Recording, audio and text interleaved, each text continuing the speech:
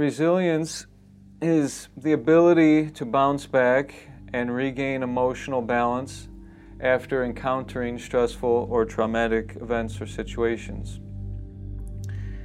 And there's a quote from Carl Jung that I think summarizes this very well. It's, "I'm not what has happened to me, I'm what I choose to become." So really, resilience is about moving our story forward in a positive way. There's a couple analogies along with the butterfly that I feel help to illustrate the meaning, the deeper significance of resilience. One thing that I talk about with clients is the difference between a landfill and a garden is basically how we deal with our trash. When we have trash, especially organic matter, after a meal, we can either toss it into the garbage can, and if we do that, it gets buried somewhere far away and piles up, and it grows and grows and festers, and it smells bad and no one wants to go near it. Alternatively, we can compost it, but composting takes a special type of process and effort to integrate what is seen as trash or waste, to integrate it back into the soil in such a way that it provides more nutrients to the soil and prepares the ground for growing something. And what we grow from there is up to us. It could be vegetables and fruits, it could be a beautiful garden of flowers. So it's about taking our past, accepting our past and building something in the present and in the future. Usually when people get insight from their past, they want to rebuild the past. But we need to be thinking about the insights and the knowledge that comes to us from the pain of the past as another tool for building something in the future. A second analogy that's helpful to me, I heard recently, it's about an elephant farm. A visitor came to an elephant farm and saw all these giant elephants managed with a small rope tied to a small post in the ground. And he was curious about why these elephants weren't just breaking free. So he asked the trainer, and the trainer said, "Well, we've used these same ropes and posts to control these elephants when they were small. And at that time it actually was enough to contain them. And they grow up in this way, ultimately developing the belief that they cannot break free from this rope and this post, so they just stay put." Similarly, when we have past pain or past problems, we feel like it's part of who we are and it defines us in such a way that we can't ever escape that, and it creates a certain limitation. And yet we do have the power to break free, and that's what we're going to talk about today. And I'm going to present 3 strategies for developing this skill, and then we'll conclude with another perspective that's emerging from new studies that gives an alternative way to approach building resilience. So those 3 strategies are emotional maturity, positive attitude, and creativity, and we'll come to that shortly. But I just want to say quickly about how I first got interested in resilience. I first got interested in resilience as I spent more and more time with my uncle, who was a lieutenant in Vietnam. And I learned that Vietnam veterans have a high rate of post-traumatic stress disorder. We actually developed the name post-traumatic stress disorder by studying veterans after Vietnam. And it's estimated that as many as 1 out of 3 suffer from post-traumatic stress disorder. However, when I spent time with my uncle, I realized that he really wasn't struggling at all in life. He came back after a 2-year stint in Vietnam, got married, had a family, was a businessman and was very successful, had 3 children. They all grew up and became very successful and happy and healthy in their families. So I was very curious about what made it possible for him to adapt to life after the war and also thrive. But I never had the courage as a kid to really talk to him about it. But one day he put out a book, and I read his book, his autobiography called Never a Hero, and it gave me a lot more insight. And that insight I've used to develop this workshop and to research further. There's one short anecdote from this book that I'll share with you that I think illustrates the type of person that he was, the type of resilient man that he was. When he got his draft notice, he was 18 years old. It was at the end of his senior year, and he was enrolled in junior college, a community college. So he applied for deferment. Didn't hear back, called the school, said, I have this notice for induction to the military, but I don't want to go to the military, I want to come to school. And the school essentially said, well, you'll have to take that up with the government. So he did. So he wrote another letter and asked for deferment, but did not hear back. Eventually the induction day came, and he went. It was in Calumet City, and he was enlisted in the Army. Then, after his induction, he goes for basic training and has a 2-week break before he's going to be deployed to Vietnam. When he comes home, my grandmother, his mother, says, Richie, there is a letter for you. It's on the piano, and I didn't open it because it looked very official from the government.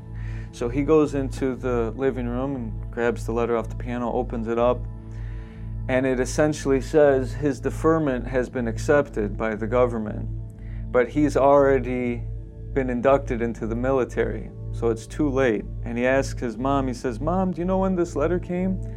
She says, it came a few hours before you left for the induction.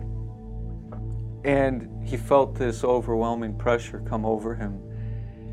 And in the book, he wrote that he took a deep breath and he stepped back, and then he went over, and his mom said, so what is the letter about? He said, oh, it's just about me having enough qualifications to advance my career in the military. And then he kissed his mother and he said that any additional letters that may come from the government, I give you permission to open. And then he went to Vietnam for 2 years and came back and adapted.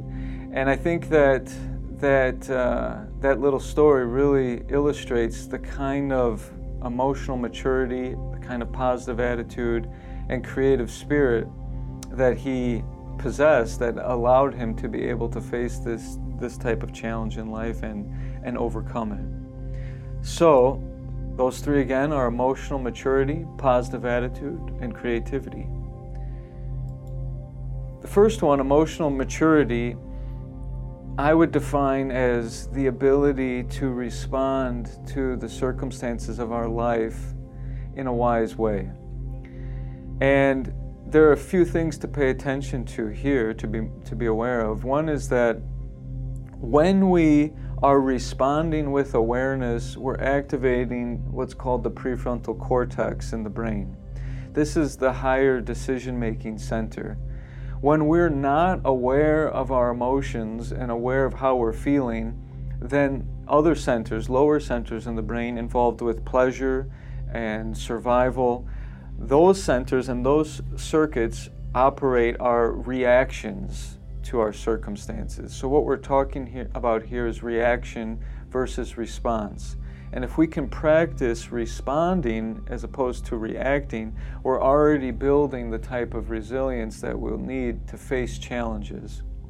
So all this takes to develop is having the awareness. And it helps to build awareness even in ordinary circumstances, because more than half of everything we do in our daily life is done out of habit and routine. Those actions take place in a part of the brain called the striatum. It's an ancient processing center in the brain that we share with most mammals. But we have a very developed prefrontal cortex, and when we are aware of how we're feeling, we can make decisions based on our values. So try to make decisions based on your character, not based on your emotions, and then we'll be building this quality of emotional maturity.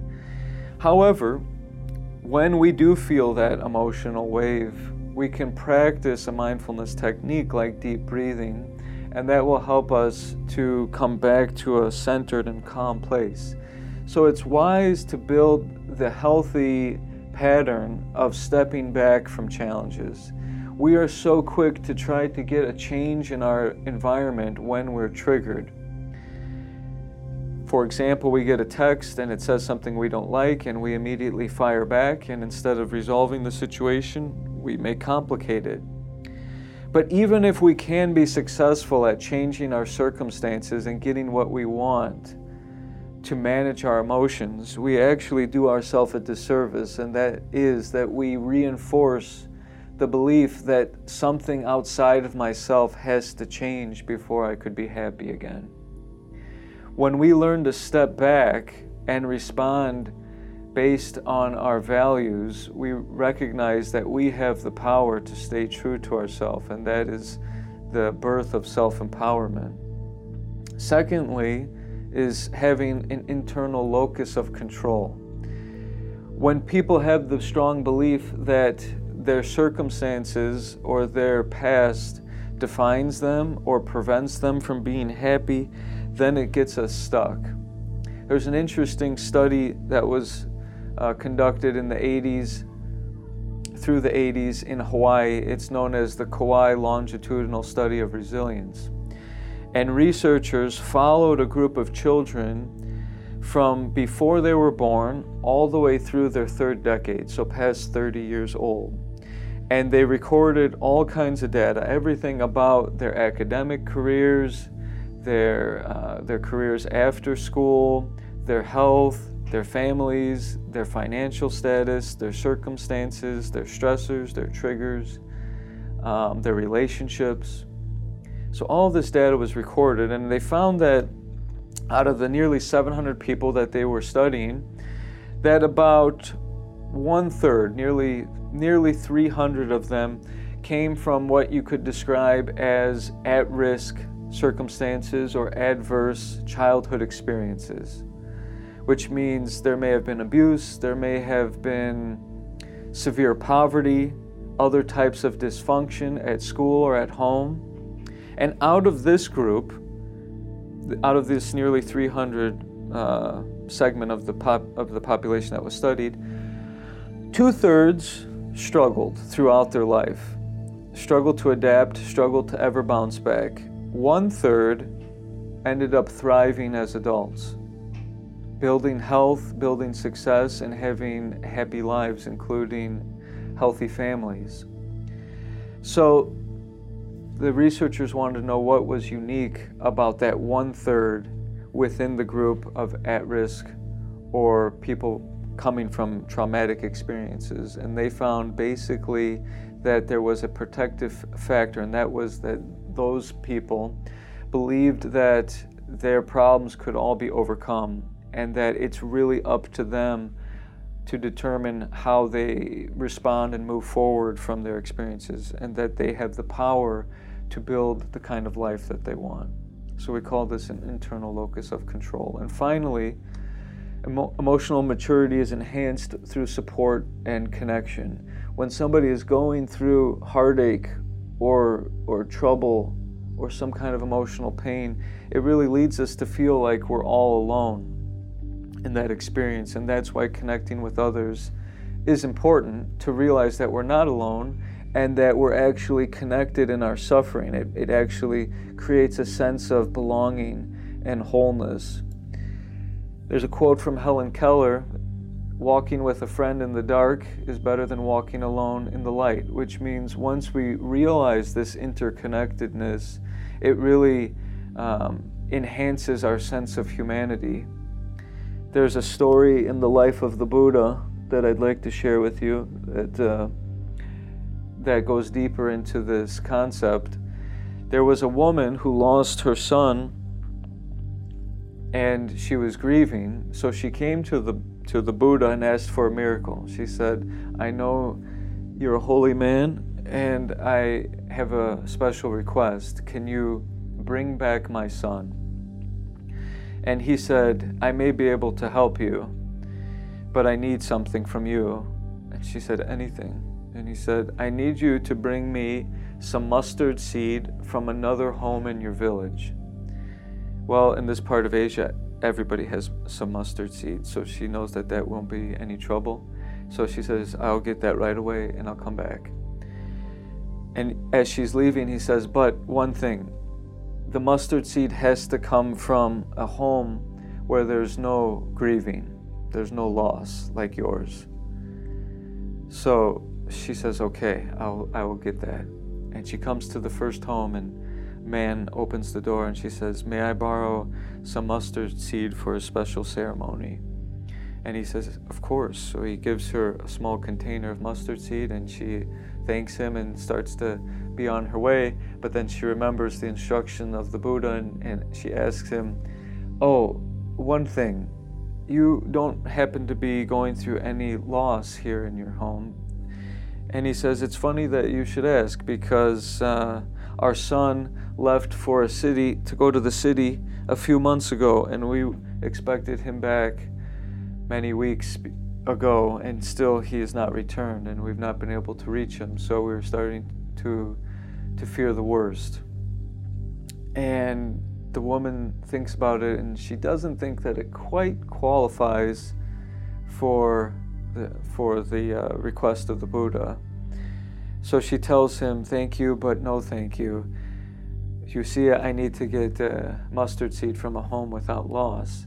And she then explains her story to the man, and he offers his condolences, she offers her condolences, and she moves on. And like this, as she comes to every home, she realizes that every home in the village has some story to share with her. After hearing everybody's stories and sharing her own, she comes back to the Buddha and says, I was not able to get the mustard seed, but I no longer need you to bring back my son.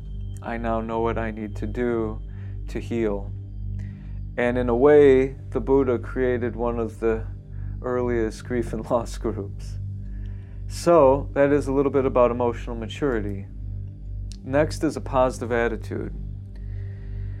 Researcher named Barbara Fredrickson has studied the effects of negativity versus positivity on our skills. And essentially what's been found is that when we have a negative attitude or a negative emotion like fear or anger, all we can think about is getting away or getting even. So the scope of our mind is very narrowed. But when we're having a positive experience, we can think of many other things that we could do. So children develop skills in life based on their positive experiences, and this is known as the broaden and build theory. When a child is outside playing, he or she may climb up a tree, play a game with friends, explore nature, and long after the joy of that experience, there are skills that were developed that last throughout life. Skills like communicating, like developing certain types of coordination. And this leads to new ways of doing things and helps us be able to be more effective in life. But it starts with having a positive experience. And a positive attitude will not come casually. It has to come through a practice. And that primary practice is gratitude, which is a type of awareness that we can practice on a daily basis to build our attitude. Because our attitude essentially comes down to this. It is essentially what we choose to pay attention to. And what we choose to pay attention to builds the brain. There are actually areas of the brain in the memory centers that differentiate between positive and negative. We have to be able to remember negative things to protect ourselves. But when we think about negative things more than positive things, that area of the brain grows through neuroplasticity, and we get really good at identifying more and more negativity in our life, and we get really good at remembering it. In a study after 9/11, researchers, including Barbara Fredrickson, found that gratitude was a buffer and factor that protected people from depression in the aftermath of that crisis. One of the leading researchers on gratitude is Robert Emmons. You can find lots of information about the science of gratitude by researching his studies, but one special one that I'll share with you involves journaling. Now, gratitude journaling to build resilience requires that we write about experiences and not just objects or people as a list. There's a big difference between making a gratitude list and keeping a gratitude journal. In a list, I can rattle off a bunch of things, mom, dad, brother, sister, wife, kids, and not really feel much. But when I gratitude journal about an experience that happened in my day, it requires a lot more contemplation. So if I write, my child drew me a picture and it said, "I love you, Daddy," I can really feel more. And by writing it and looking at it and reflecting on it, we use more areas of our brain. So when more centers of our brain are communicating with each other, we form new connections, and it helps to build a positive attitude. So when people practice this for even 1 week, it results in a 1% improvement in their life satisfaction.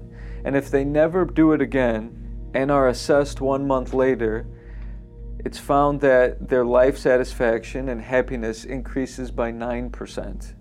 And still, if they never do any more gratitude journaling, 6 months later, when they are assessed again, it continues to rise.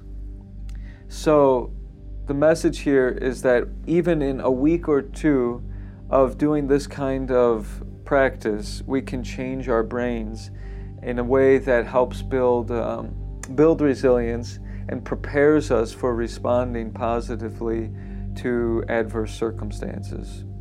And lastly, smile. Smile actually completes a happiness circuit. When we smile, we send certain electrical impulses back to the brain that communicates biologically that we are safe. So there is science to the old adage of grin and bear it. Also, I've read that children smile on average 400 times per day, and adults smile on average 20 times per day. So something is changing in a negative way from childhood to adulthood. Even the adults that score high on life satisfaction assessments smile on average 40 times a day. So even our happiest adults are still smiling 10 times less than children. It's a simple practice. Smile more.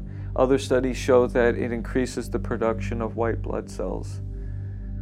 The next is creativity. Art enhances our problem-solving skills, and this has been studied in a variety of ways. Primarily, it gives a sense of achievement when we complete something creative, and it could be a painting, a drawing, some type of woodworking or gardening or cooking, but when it's completed, there is a release of dopamine in the brain, which is the pleasure neurotransmitter or chemical in the brain. However, there's a difference between merely looking at art and creating art as it applies to psychological resilience. The difference is when we're making art, we have to solve problems.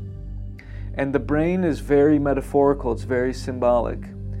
What does this mean? It means that when I'm solving problems in my artwork, my biology doesn't really differentiate that and life problems. When I'm working on a problem in art, it's still a problem. And the more I make decisions and solve those problems, the more I build confidence and the more I create certain pathways in the brain that leave me feeling as though I have done this before. I have solved problems before, I can solve them again. And that is the theory behind why art and creativity enhances one's resilience. However, looking at art or appreciating art has its benefit too. It's not been shown to specifically increase psychological resilience, but it does have a stress reduction benefit. And one theory about this is that the mirror neuron system in the brain is one of the sources of empathy. Mirror neurons are thought to be cells in the brain that fire both when we perform an activity or engage in an activity or when we're merely observing it, which leaves the brain and the body feeling as though that is our own experience. That is why we can cry during a movie, why we can feel scared, why we might have nightmares later, why we might feel unsettled. How are all those things possible if we know this is just a story, and in most cases it's not even a true story, and it's ultimately just light on a screen? Well, our brains make it so that it is our own experience. But when we're visually appreciating art, cells may be firing in our brain that fired in the artist, forming new connections. And it is thought that intelligence is really not about the size of our brains, but about the connectivity among the centers and cells within the brain. You could think of it like a piano. All the music you could ever want to hear is there within the piano. It's not that a longer and longer piano would make one more musical. We simply have to find newer and newer ways to communicate between the notes. All the melodies are there, but those connections have not all been made yet, and art helps with this on these various levels. There's an Arab proverb, sunshine all the time makes a desert. So I'd like to shift gears and take an alternative perspective to resilience. And that is about understanding resilience before we would need resilience. With this quote, sunshine all the time makes a desert, we can see that it means that we need some adversity. We need to face challenges in life. There needs to be some pain and some bitterness to balance our humanity, to balance our psychological growth. So we're going to look at a few things to understand this better. A second definition of resilience is the definition as it applies to a substance, which relates to elasticity or flexibility. So we think of stretching a material like rubber and its ability to come back into shape. Well, flexibility and elasticity are something that we can cultivate long before we would ever be stretched. So new science is supporting that resilience is something that needs to be taught and developed before we are even in an adverse circumstance or situation. So, first thing I'd like to share with you is an experiment that was done at Oxford University about 10 years ago. It's simply known as the inverted binocular phenomenon, if you want to learn more about it. And researchers did a study with patients suffering from chronic arthritis pain in their arms. And the experiment involved binoculars. And the subjects were asked to observe their arm while doing different types of movement with their arm through both ends of the binoculars for an extended period of time. So looking through the binoculars in the ordinary fashion makes their arms much larger. But looking at the binoculars through the reverse end makes everything look much smaller and far away. And lo and behold, when they recorded their pain levels through each perspective, they found that when they were looking through the binoculars in the ordinary fashion, their pain increased. And when they were looking at their arms through the reverse end, their pain diminished. Now, you may think that there is a placebo effect involved in this. Well, when I'm looking at things far away, I'm supposed to feel the pain less, so maybe they reported less pain. But the real interesting aspect of this study is that the inflammation of the arthritis was also measured during these different angles of perception. And the actual physical inflammation, the swelling, was reduced when the subjects looked at their arthritic arms through the reverse end of the binoculars. It's not clear why this is, but it definitely speaks to our relationship to our problems. And if we can change our perspective, we may be able to change our experience altogether. Second type of research involves something called the telomere. And if you haven't heard of what a telomere is, it is a little structure within our cells that protects the chromosomes within our cells and protects our DNA. You could think of it as the cap on a shoelace. So we think of our DNA as the strands of genetic material within our cells, and the cap at the end keeps it together. Well, this telomere starts shortening as soon as we're born, and they shorten over time, and they eventually become damaged, and then the DNA starts to unravel, the cell becomes susceptible to disease, and it is now the strongest predictor of age-related diseases and lifespan. And you can have your telomeres measured in certain laboratories by taking a sample of cheek cells. But there has been interesting research into why these telomeres shorten at different rates. And as expected, stress and trauma definitely have an effect. But in a very comprehensive study that brought together immunology and anthropology and psychology and molecular biology, researchers studied a large group of mothers who were caring for chronically ill children. And they divided them into two groups. So there was a group of mothers caring for chronically ill children, and there was a demographically matched group of mothers caring for healthy children. And they did a comprehensive study that involved measuring the telomeres. And it was expected that the telomeres of the mothers caring for chronically ill children would be much shorter. But what they found was that there wasn't a noticeable difference between the two. So they took the group of mothers caring for chronically ill children, and they divided them into two groups with the data to try to make some sense of this. And they separated the data using information from the psychological assessments. And they separated the data according to perceived stress.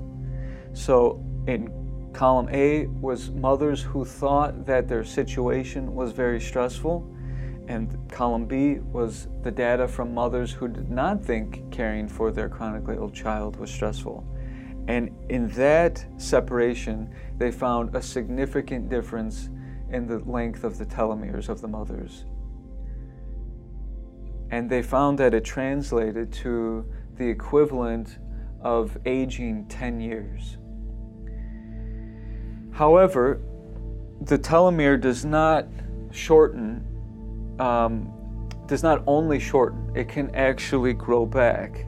And new studies with mindfulness practices and measuring telomeres has found that a telomere can resume its previous length. It wasn't clear how that was possible, but Elizabeth Blackburn, the molecular biologist who discovered the telomere in the 70s, also discovered the enzyme, the nucleic protein called telomerase that rebuilds telomeres. And for that, she won a Nobel Prize. So it's found that when you practice mindfulness, some type of mindful breathing or meditation, that you actually increase the production of this enzyme, telomerase. It rebuilds the cap on the end of our chromosomes and can help us heal, recover, and rebuild our lifespan even. There's still a lot of mysteries as to why do these mindfulness practices increase telomerase production, but it certainly reveals to us that what happens to us is not the full story. How we respond and also how we interpret our circumstances really play a significant role in our ultimate experience. That's why in Buddhist psychology there is a saying, it's not what happens to you, but what you tell yourself about what happens to you that determines your experience. So I'll speak a little bit more about meditation and neuroplasticity.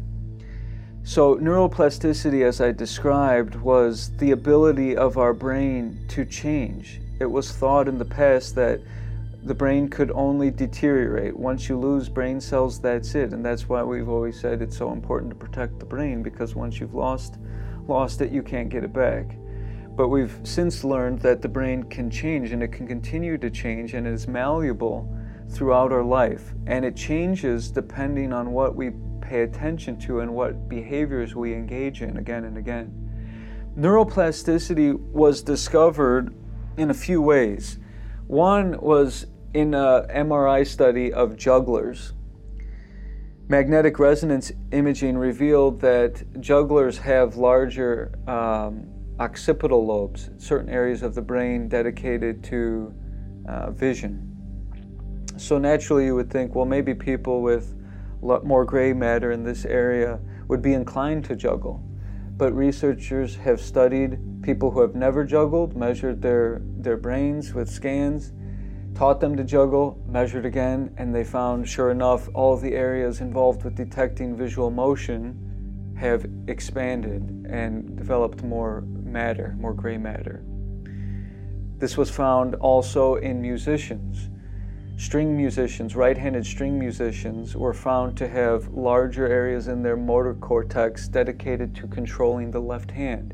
Because if you're a right-handed string player, your left hand does all the dexterous movement on the fretboard.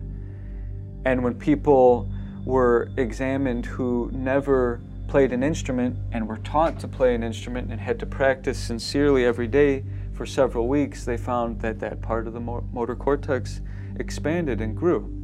And so that is the foundation of neuroplasticity. There are a few areas that are changed by practicing mindfulness and meditation, and I will show you where those areas are in the brain. We'll just talk about three briefly.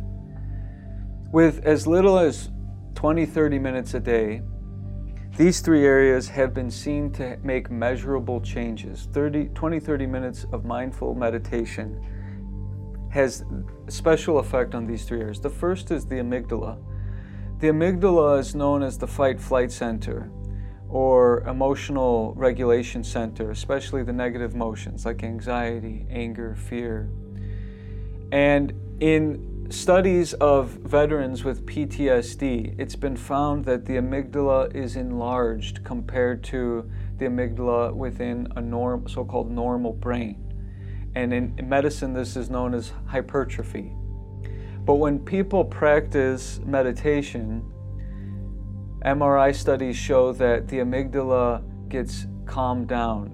The hypertrophy is reduced, so it actually gets smaller, which translates to more emotional control, emotional regulation, and less reactivity of the fight-flight system. So the suffering that a patient experiences with anxiety disorders like post-traumatic stress disorder is really the body reacting to the environment as if there is danger. And when there's not danger and the body is in the fight-flight mode, the person suffers. When there is danger and the fight-flight system is active, the body is functioning exactly as it needs to keep us safe and to protect us.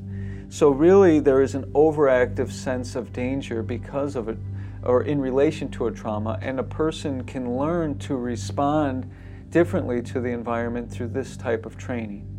So when a person is suffering from the physiological changes of anxiety, there's really a sense of impairment because we know we're not in danger, we know we'd like to be able to do certain things, to do our daily activities, but it creates so much anxiety. And it creates a dysfunctional relationship between the mind and the body. Person feels like, oh no, here goes my butterflies again, or my stupid chest keeps getting tight.